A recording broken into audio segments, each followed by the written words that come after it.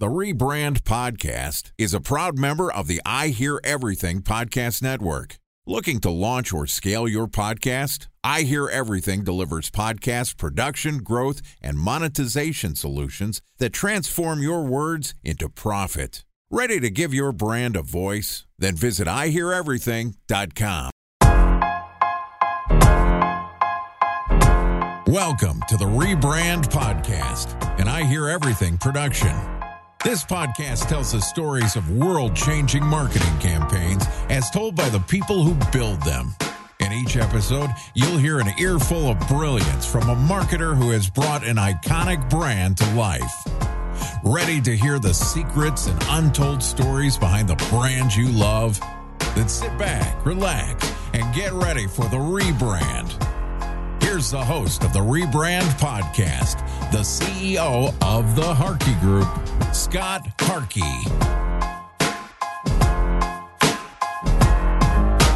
All right, welcome to the Rebrand podcast, where, as you know, we tell untold stories of world-changing brand campaigns as told by the marketers who built them. I'm your host and founder of the Harkey Group, Scott Harkey, and today we're going to hear about the first complete rebrand of Chicken of the Sea in more than 20 years. Joining us is John Nunziato, who is the founder and chief creative officer at Little Big Brands, which is one of the most well-respected, award-winning independent brand development and design agencies in the U.S. They blend methods of magic to bring new brands and innovations to the world to reinvent existing ones. All right, today, John and I are going to discuss rebranding Chicken of the Sea. All right, here's my conversation with John, the founder and creative officer at Little Big Brands. All right, brother, what's going on? Chicken of the Sea. I'm excited to dive into this one. Hey, Scott, thanks for having me. Always happy to talk about a legacy brand like this one. Absolutely. So maybe just give our audience a little background on you, your agency, maybe other brands you've worked with, and then we'll dive into Chicken of the Sea. Yeah.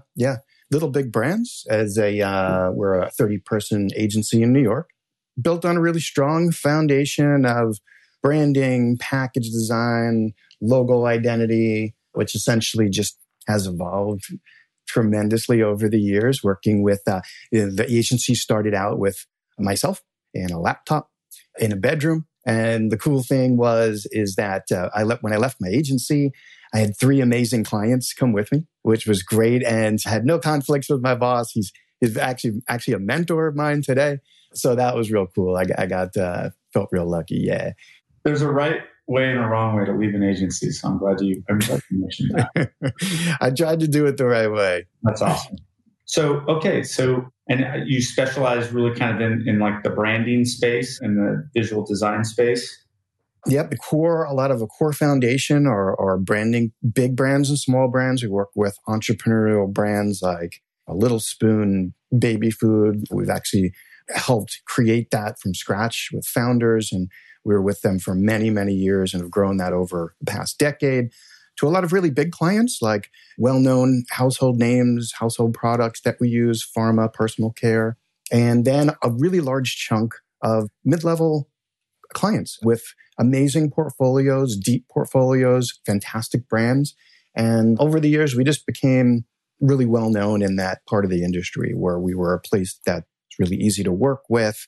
You could bring your brand or portfolio of brands with us, and we would help resurrect that and work through each one at a time with our clients. Love it. All right, so man, Chicken of the Sea. I'm a big tuna fish fan. I'm kind of weird, especially I'm kind of like a health workout junkie. So very familiar with the brand, and then of course, I think we'd be remiss if we didn't mention one of the greatest movies of all time when they were branding. Was it Schooner Tuna? I don't remember the Mr. Mom movie. What was that movie? And she worked in advertising, if you remember, and he stayed home. I know what you're talking about. I cannot recall it, but yeah, you're close. You're there. Something there was like Schooner Tuna, and she did come up and all these guys were smoking in this room. They're trying to come up with a campaign for Schooner Tuna. So I don't know. I think that I saw a post the other day. It was 10 of the greatest advertising movies of all time. And that was on there. I was like, I love that. I think it was called Mr. Mom. How do you, I love CPG. There's some great CPG marketers out there. So how the hell do you rebrand such a legacy brand? What did you do? How did you do it? How did it work? Take us through the brief. Yeah, you got it. Yeah. So Chicken of the Sea approached us. I have a wealth of knowledge and history in working with a lot of big global brands over the years. I had worked on the redesign of the Burger King back in the day, and globally, and the different language versions of them, and then all of the nuance that's involved with that. So I have a lot of experience in that area. What was your agency before? What agency you come from? Did you come from FCB? Yeah. Well, I've had Little Big Brands for 22 years. Oh, wow. Yeah. So 22 years ago, I was with an agency, which was Sterling Group, which became part of Omnicom. Yeah.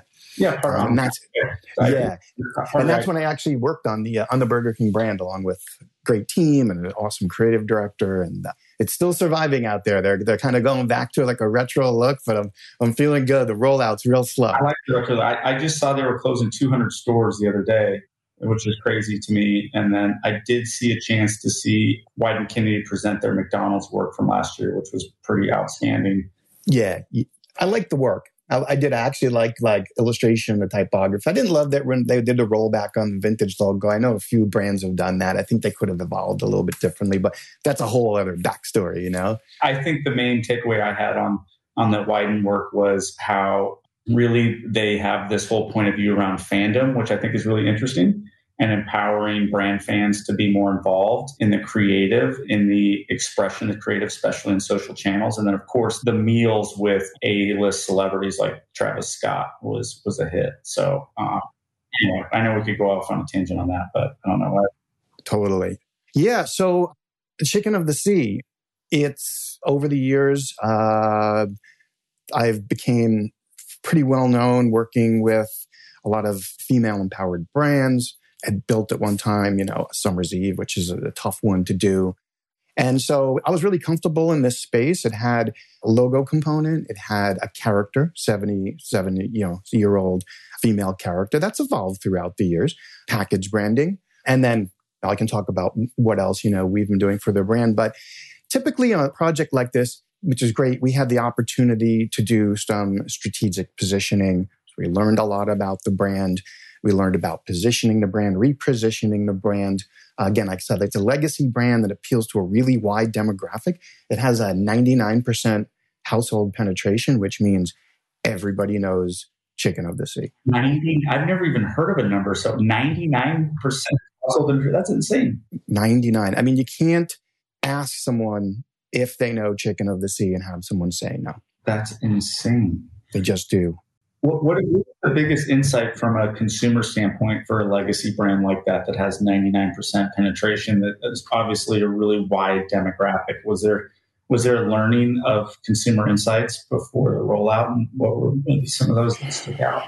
Yeah, we had some good consumer insights from our client. We had some. I mean, honestly, it's an interesting time in that a product like Chicken of the Sea, which, by the way, really weird name, right? Chicken of the Sea, but it's a tuna brand. I know, it is weird. And female mascot. But again, an amazing history. People are really, like you had said, they're looking for ways to eat healthy and be happy. And tuna, in many cases, can become a staple emergency food where people have it, they can afford it. It's a very healthy product. And it's extremely versatile.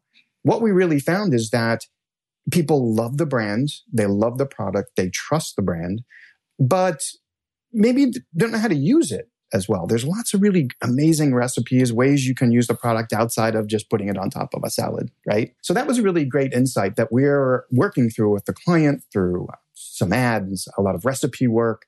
I encourage people to follow the brand because it really helps moms, single moms, families get to a healthier place, feed your family on a budget in a way that you don't have to spend a huge amount of time in the kitchen, right? Preparing food or ordering fast food. So that's really one amazing trigger for the brand that we tried to help enforce. Did the product of the kind of snackables come out of some of that work? That's one of my favorites, like where you can just rip it open, you have the mayonnaise and the crackers, whatever. Was that? The snackables and the pouches. Pouches are tremendous. Yeah, absolutely. Hoping to do more of that on the move, packet snacking. I myself have gone gluten-free, so I'm all into it. I actually want some of this more gluten-free options. you know? Do you think the role of marketing is as much now on the product side, more so than before? Like, is it marketing's job, especially at a large CPG company? Is it their job for products? Yes. I think creating products that the consumer truly needs is most important. I mean, look, a can can be cumbersome, right? It's a product, they're in a can. It's been canned for a long time. But moving into pouches, snackables, more accessible, easy to use, and approachable forms is absolutely the future. You can see some of the other brands moving there. Chicken of the Sea, I know, looks forward to being a leader in the category. And, through some of the new strategic initiatives, I think you're going to see more of that roll out, as well as, the work we've done for the brand. So when you really think about the product, we have the core part of this product is a can that's 2.5 inches wide by 1.25 inches tall. It's tiny, right? And in many cases, they're stacked on top of each other. Mm-hmm. They're a little bit lower on a shelf. The lighting isn't great. And they tend to get handled a lot. A consumer comes in, grabs one or two, they get pushed back into the dark, they get rotated. It's really hard to see. So that's something when we approach the branding, like, how can we make this more visible, more visibly appealing, more beautiful, more shoppable for the consumer? So one of the things that we approached as we were working on the identity and Catalina is, how can we make the packaging more shoppable? So what did you guys do? Did you change the logo? Yeah. So we evolved the logo mark. It had been, and look, I'm sure it was designed at a time when it was strategically perfect. It was on point for that time. The brand hasn't been redesigned in about 20 years. It was approached, I think, in 2003-ish. It didn't do great, and they remain the same. So what we did was a label cleanup for sure. So the logo we developed and designed to be stackable, which allowed us to increase the real estate and the size of that mark. So we simplified the mark. We maintained the brand equity of the mark, but we moved it forward in a very smart, and I wouldn't say conservative. I think it is actually we pride ourselves on moving big brands to a place where people are comfortable. There's brand recognition, and it's enough where the consumer feels the change, but there isn't a huge backlash on it. Like, where's my Tropicana, right? Nobody needs that. You don't want a new Coke example. Yeah, we didn't need that. So logo update for sure, really clean, redrew all of the letter forms. We pulled Catalina. Catalina is our mermaid, out from the center of the logo mark. She was really just kind of like a bug on there. Oh, yeah, you mentioned the female's logo. I never even remember seeing that. So that's interesting. Yeah, so she's evolved. She's been, I think, 70 to 76 years. Has always been a mermaid in a sitting position. She's evolved throughout the years with illustration styles and consumers over the years. She moved to a place a few years back where I didn't particularly love the interpretation of the female character and her posture. I felt that she was a little bit submissive in her form. Some of the things that we addressed when re-illustrating her is we made her a little bit more body neutral. So she's just more curves in more places. We gave her more lean muscle. We fixed her posture and made her more upright and more proud across her shoulders and chest. We still kept her face. Her face has evolved like any brand character, whether you're Jolly Green Giant or, Mr. Clean over the years. She's still evolved. She's still very much her, but we made her more relevant. She's really beautiful and approachable. Her hair, skin tone, color, it's all, for the most part, evolved in a really nice way. And we moved her to the left side of the logo. So we were able to really dial her up in real estate and make her more printable as well. That's crazy. I love that. Well, here's what we're going to do. We're kind of close to time. I have you back. So if there's anything else we want to kind of clean up on Chicken of the Sea, we can do that. But I want to bring you back, and we're going to talk about cleaning Angel Soft Image. And so I wanted, how you describe like such intricate details of logo and package design, I think I want to dive more into that and maybe some best practices around that. So, all right, we're going to wrap up the Rebrand podcast. Big thanks to John Nunziato, founder and chief creative officer at Little Big Brands. Big thanks for joining us. And part 2 of this interview, which we'll publish tomorrow, John and I are going to discuss cleaning Angel Soft's image. Can't wait till the next episode. You want to learn more about John, you can find his LinkedIn profile in our show notes or visit his company website at littlebigBrands.com.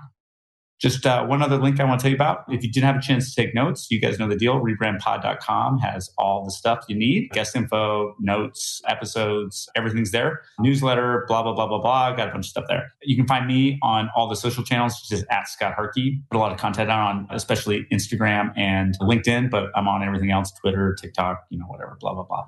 We have Rebrand Pod, harder to find. We're not putting a ton of content on Rebrand Pod channels yet, but it's there. The biggest thing is you can subscribe.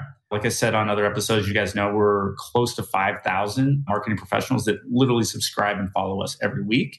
And we're building audience. There's probably, I would say, 10 days a month where we're cracking top 100 all-time business podcasts across the world, which is pretty freaking cool on Apple. And then at other times in marketing, we're definitely top 10. So that's a kudos to you guys. Thanks for the support. Let me know where I suck. Let me know where we're doing a good job. We want to put out good content from great marketers, whether they're agency or brand side. I don't care, but I want to talk about real shit and I want to talk about great campaigns and I want to make sure we're trying to get better every day. So that's it for today. But remember, it's never too late to rebuild, reboot, or rebrand.